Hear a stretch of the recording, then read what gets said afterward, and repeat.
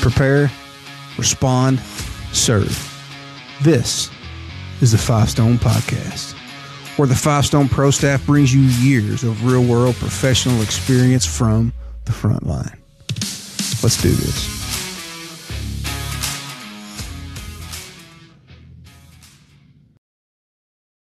All right, guys, we're back at it again with another Trauma Talks. Again, if you're not familiar with these podcasts, it's a new series that we just started, and it's to relay the information and the trauma that's seen and witnessed by your first responders, your frontline, your medical providers, dispatch, military, law enforcement, to let the people out there know on the front line that you're not alone, that we have done it with you, we suffer with you, and we understand. And to the people that we respond to for maybe PTSD, depression, suicidal ideations, things like that, that you're not alone. Because the front line suffers daily by the things that we see recurrently all the time. And we're here for you, okay? So this is something to kind of give people something to relate to and to give some outreach options if you are suffering yourself. So this is kind of really hard for us to tell these stories because it's real life. There's no filtering this out. This is something we have seen and done and lived with, and so you all can understand what your frontline responders do every single day. So with that, this is a personal story of mine. It's going to be very hard for me to even get through, but I'm going to do my best and try to get through it. I also want to say that this episode is sponsored by the Kentucky Brotherhood Ride. I want to thank those guys for what they've done for the fallen heroes here in Kentucky. It's a group of individuals that ride throughout the state of Kentucky on bikes. These are like crazy athletes, triathlons. They got local firefighters, whoever rides in these events, and they just rode like 400 miles across the state of Kentucky to raise funds to give to the families of fallen heroes. So it's a really awesome event. So if you're interested in donating to their support, then you can check them out, Kentucky Brotherhood, and they got a website there. You can donate there directly, or if you get our Five Stone Coffee, then we take part of the proceeds and donate to them too. So anyway, it's a good cause. So shout out to those guys. All right, guys, this is Trauma Talks. I'm going to try to get through this, do the best we can. We got Chris and Renee here with us again on this podcast. And again, it's going to tell a story and then maybe have a little discussion afterwards. And we're just going to wing it. Here we go. So this was called Keep the Body Warm for Mama. Hard enough title to even get through this, but Keep the Body Warm for Mama. So I've written this down. I'm going to try to pretty much going to read off this paper because it's going to be hard for me just to tell the story and not forget stuff. So as I wrote it down, stuff started coming back to my memory that I'd blocked out. I didn't even realize I blocked out. So it was one of my first times working as a nurse. I've worked all over the state of Kentucky, but I was working as a nurse, and fairly new nurse working in an emergency room, and I hear the tones go off. And they're responding to EMS is going out for an unresponsive baby. And the grandparent was doing CPR. So I had CPR in progress by the grandparent. So deep inside, I knew it was going to be okay. It had always been okay. I'd worked as an ER tech for several years and now a nurse. And these kids are so resilient. It always worked out and they were always okay. I hadn't seen any babies that didn't come in okay. After all, the grandparent was probably just overreacting, in my opinion. You know, I thought, you know how they do. Yeah. The kid was probably febrile or having a seizure or sick or something, not responding. And everybody's probably just freaking out. At least I hoped. I had convinced myself that it was all going to be okay. So when EMS was en route, they called and reported and said the CPR was still in progress. And they were coming in code 3, which is lights and sirens, emergency traffic. So this just got real all of a sudden. So my stomach flipped, nausea set in, I became very anxious, and I started to get ready the equipment needed to run a pediatric code or to do resuscitation for a pediatric patient. But more so, I was kind of getting my mind ready. I was trying to get ready, preparing my eyes for what I was getting ready to see and experience, right? Because I'd never seen it before, and I was absolutely not ready. I was fixing to see and take care of a dead baby. So the stretcher seemed a whole lot bigger than it ever had before, right? The ER's full of the same size stretchers, and it just looked so much bigger, this little baby sitting on it. I can't even remember the age of the kid. I really don't want to. Like, I don't know. Like, I can't remember. Maybe it was a toddler. I don't know. A few months old. I don't know. But it really don't matter. It just barely took up any space on that stretcher, and it didn't even look real.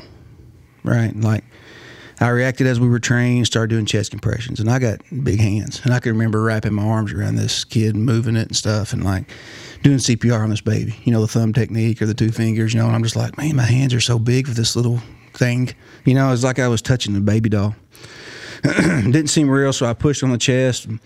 They intubated the baby, had the tube down the throat going into the airway and the lungs, and they were giving it ventilations, you know, and then I was doing CPR or doing compressions. So I kind of realized that, like, at that point that this is really happening. Like, nobody could get an IV in this kid. I was like the only thing keeping blood flowing in this body. Right? It was me. It was just me pushing, was circulating the blood to this body. They couldn't get an IV, and so you know, I'd heard about it, but I'd never seen it done as a new nurse. So they put the IO in, which is a needle that goes into the bone. And disturbing as it is, anyways, you do it on a baby, and it's even worse. You know, so it's just like, oh my gosh, this is real. This is happening. So I just realized, because the baby didn't flinch, it didn't cry, nothing, right? That I was just pushing in on the chest of a lifeless baby, right? And I felt like I was the only chance. That was this baby's only chance of survival at that point. I didn't even know the kid. The parents weren't there.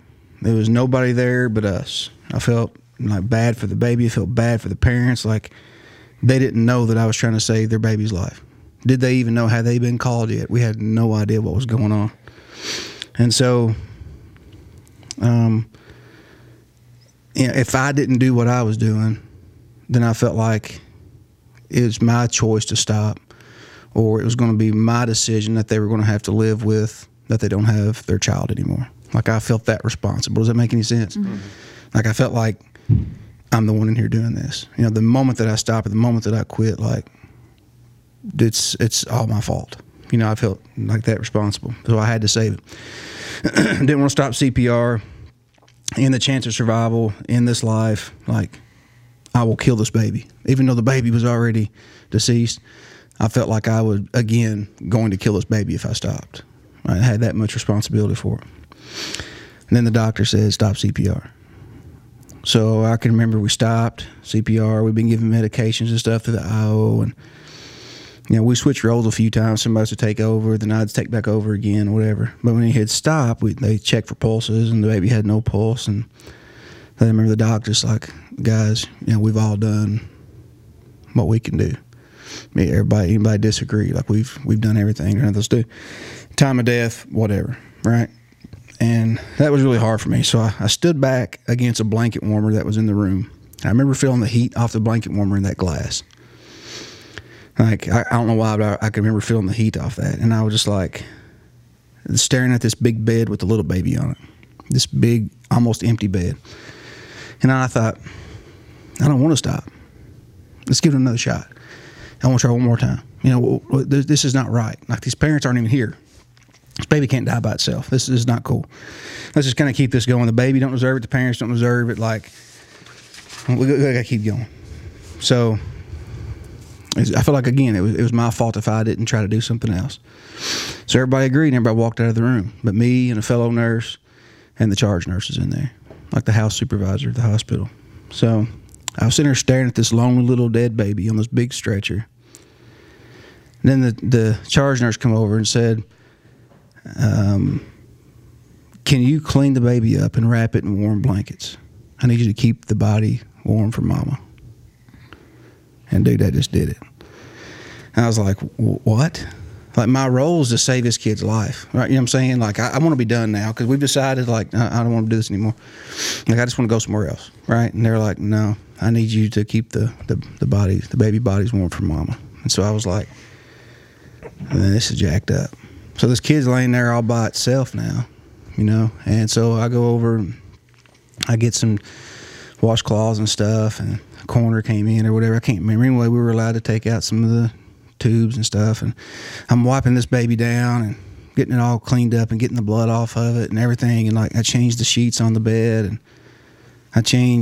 we cleaned the floor up, get all the equipment that we were using, and trying to get it all out of sight, because we didn't want the parents to imagine, I guess, that there was the process of what it took place. You know, you don't have them trying to visualize what just happened, right?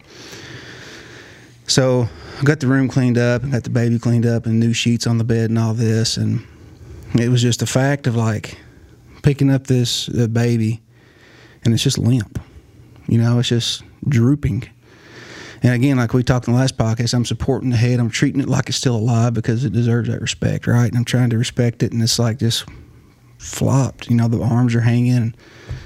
I mean, it sucks. So we had a bunch of again, that blanket warmer I was leaned up against, you know. So I go to grab these warm blankets, and I wrap this baby up, and I kept thinking about, like in the Bible, about wrapped them in swaddling clothes and stuff. You know, I just kept it in my mind for some reason. I kept thinking about that. But anyway, I wrapped the baby up, and I wrapped the head up and everything, and all you could see was his face. But this is where it's kind of weird because I can't remember the face. I can't. I cannot recall what this baby looked like. I remember the arms, the chest, the legs, the feet. I can't remember the face. I have no idea why. I stared at the face 1,000 times. I cleaned the face. That's the only thing that was left showing. But my mind's blocked out this face. Okay? And so I wrapped it up, and Mom and Dad came in after they talked to him and told him that we did all we could do. And like the hardest thing that I had to do was hand this baby over because I didn't want them to feel it, the pain. And I was like, I felt like I was giving them the hurt.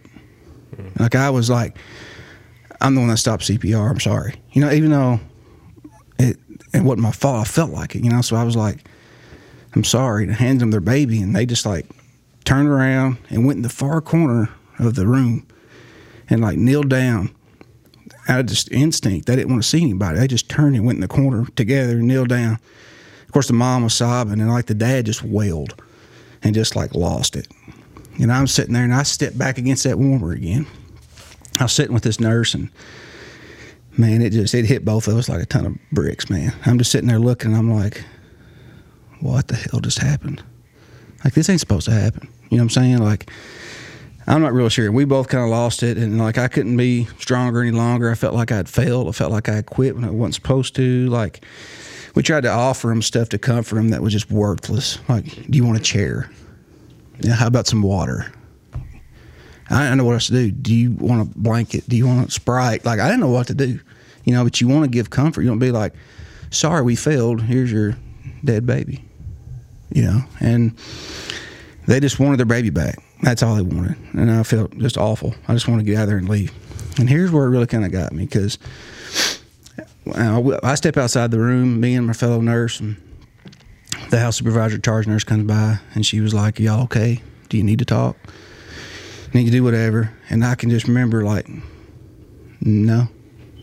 She's like, what? I said, nah, I don't want to talk. And I'm a brand new nurse.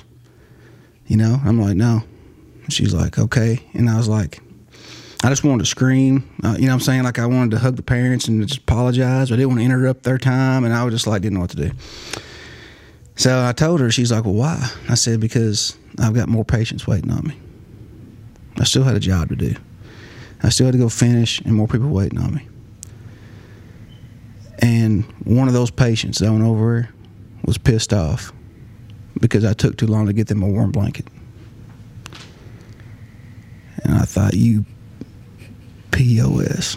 You know what I'm saying? Like, what career did I just choose to get into?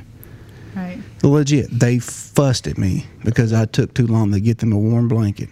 Right. And I just wrapped up a dead baby in a warm blanket so the body would be warm, so mama could not feel a cold baby. You know, I thought about that. I was like, what will that mom, when she said do that, you know, I thought, what will that mom experience right now? Is her baby going to be, obviously it's going to be lifeless, but is it going to be cold? Because you'd want to touch your child, you know? Like, how do you do that? How do you just,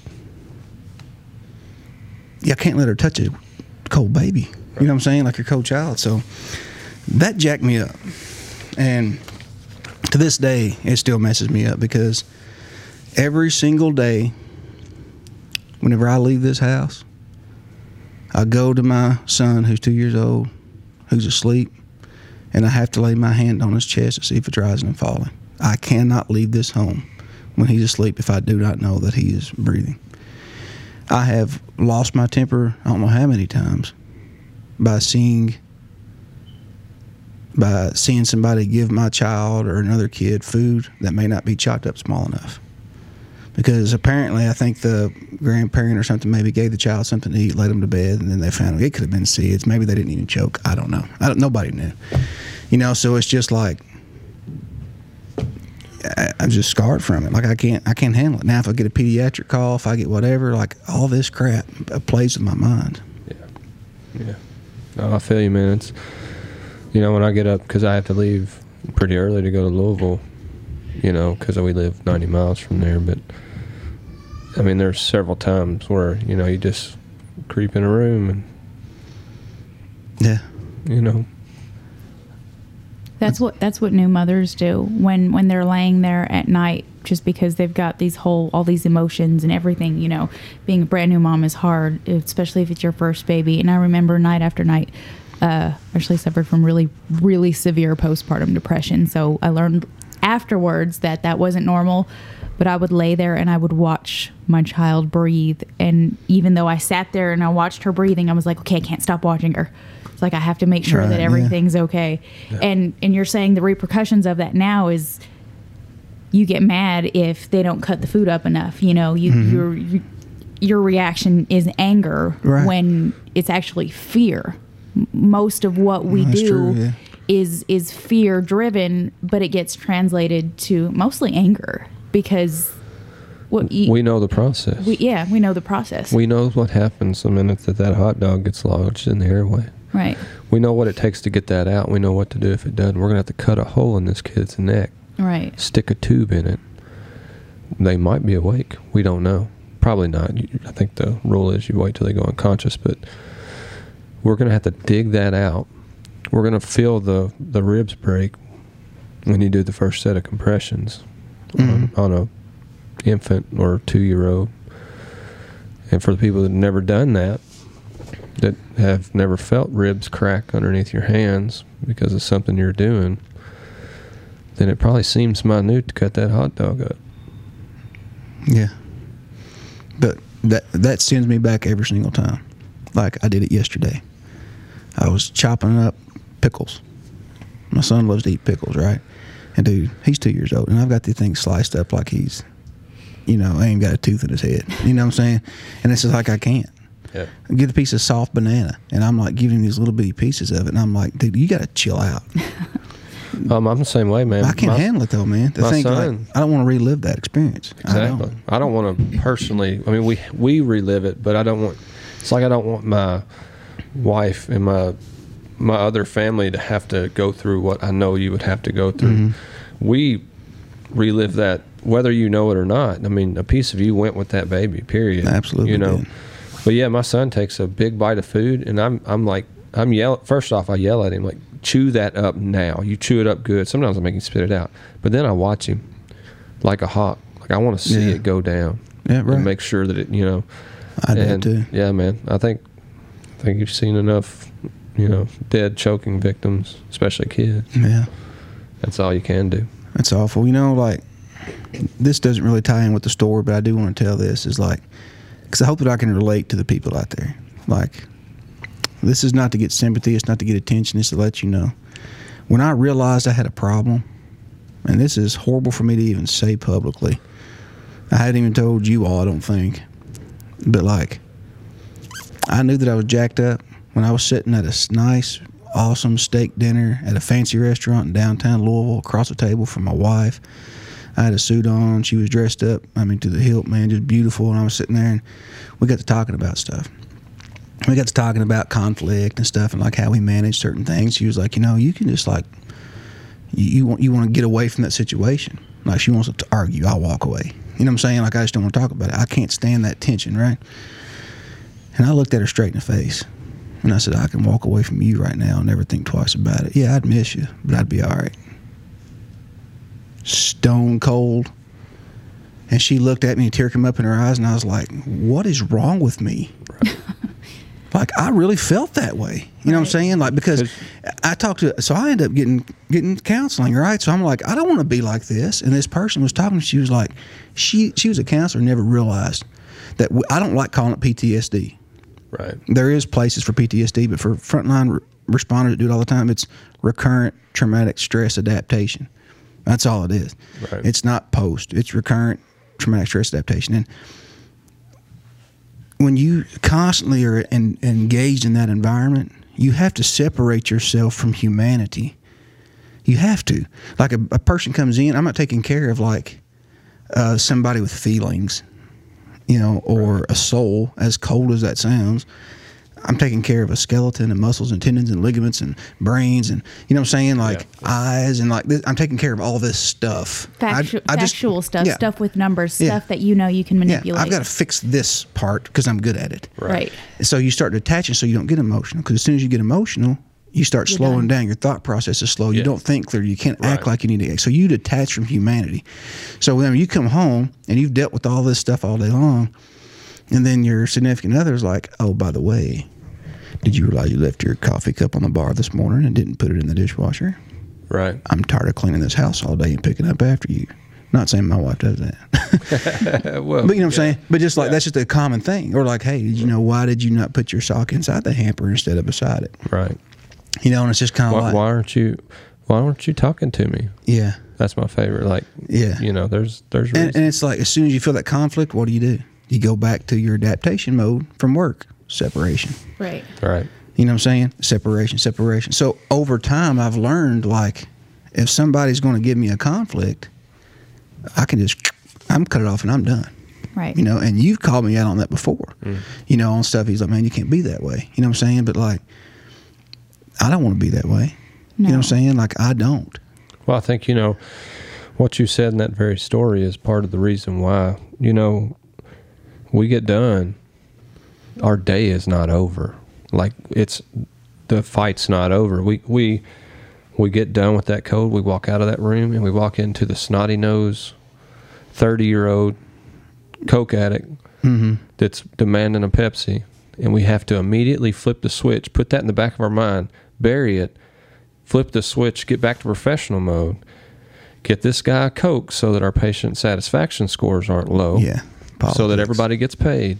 And I can't think about what just happened till probably ever, honestly, because at the end of that 12-hour shift, if this happened early in your shift, at the end of that 12-hour shift, you've seen 12, 13, 15 more people that you've had to act like a human being to and fix their problem, which pales in comparison to that baby who died. Right. It's not even on the same. It's not even the same world as what's going on with that kid that you couldn't save, but you're doing what you can because that's what you do as a professional. Then by the end of the day, you just don't think about anything. Yeah. You just want to get the heck out of Dodge. Yeah. I think that's why we're so angry with just everyday life stuff. Like, we get inconvenienced in any little way, and if I'm having a bad day, I'll lose it, especially on the road. I've got issues with the road, but like I've got issues with driving. Yeah. But if like a car cuts me off, or if they're going too slow, or if they do something stupid, I flip You're the reason people get killed out here. I flip right to anger because I go right back to those reasons. It's idiots like you that don't know how to drive that kill people that I gotta take care of. Or people complaining about stupid stuff, and I'm like, man, it could be so much worse. There's dead people. Your life is not as bad as it could be, and I have to keep myself in check when I find myself complaining about those things. I have to put myself back and like, hey, it could be worse. You've seen worse. You've dealt with worse. This is okay. Yeah. So I remember one day I was heading to work at the ER, man, and this guy was trying to run me off the road. Like there was a double passing lane, so I pulled out to pass. He'd speed up. So I'd slow down so he could go on, and he'd slow down. Like he wouldn't, there's a car coming. So I was like, I'm going to get hit head on. Right. So finally I just had to kind of like lock it up and get enough behind him. And then he kept slamming his brakes on. I'm like, what is going on here? So I lost it, man. I flashed the dude and pulled him over. And I pulled my car up to where he couldn't get his door open. And I won't tell you the whole story of events. But I lost it. And I said, people in the back of his car back there, I said, it's blank, blank, blank like you. They get those people killed that come into my ER that I got to take care of. Right. Have some respect for human beings. Quit being this way. Quit doing what you're doing. And you're right. You just go to anger. You're just like, I've had it. Yeah. Okay. Well, that's my story. It's kind of rough. I'm sorry about that. But anyway, It is what it is. So, again, we tell these stories so you all can relate to us and see what we go through every day. You can have a new respect for the people on your front line, your nurses, your doctors, dispatch, law enforcement, military, whatever. Because we don't get a chance to shut this stuff off. It goes all day. And so there is help out there. Like I found a counselor. It really helped me. I encourage you all to do the same. There's a couple numbers I want to give you. If you're in need and you reaching out, if you're a first responder that needs some help, there's I want to start with this one here probably. Thin Line Counseling and Consulting. This is a guy that our local fire department's connected with. Suppose this guy is just the man. Like, he has been there on the front line and he totally gets it. So it's Dr. Trevor Wilkins with Thin Line Counseling, and the number is 1-800-464-1958. 1-800-464-1958. And then if you can also call the Kentucky Community Crisis Response Board, and it's a 24-hour support at 888-522-7228. 888-522-7228. So there's a couple contacts for you guys on the front line that need some support. And if you need something at all, let us know. We can try to reach out and get some contacts for you. But those are your two main ones right now. Try to get a hold of those guys if you can. Any questions, guys? All right. I appreciate it. There's going to be more coming up. Thank you, guys. We'll catch you on the next podcast. This has been a production of Five Stone and River Right Productions. Guys, I want to thank you so much for your support and time, and ask that you would check out our very own gourmet coffee line, Five Stone Frontline Coffee. Guys, we take part of these profits and give it right back to the front line. That's what we're about here at Five Stone. We want to support those people who support us every single day. It helps to continue our missions on the front line here at Five Stone, and it helps to give back to the families of the fallen heroes that have served and sacrificed everything for you and for me. So when you have a cup of Five Stone coffee, you're not only having gourmet coffee, you're giving back, you're joining the mission, and you're helping us to serve other people. So by getting our classes, getting our materials, getting our frontline coffee, you're joining our mission, and we cannot thank you enough for your support in this. Guys, check us out at 5stoneusa.com. That's the number 5, 5stoneusa.com. That's where we're at, guys. The information we give you on this podcast is for informational purposes. If you need good in-person training, guys, reach out to us. We can come to you and help you with your needs. Guys, don't forget, prepare, respond, and serve, because someday you will be somebody's first responder. Your time is coming. Will you be ready to answer the call? If not, Five Stone's here to help you become prepared to respond and serve. Thank you so much, guys. God bless each and every one of you. Train hard to be ready.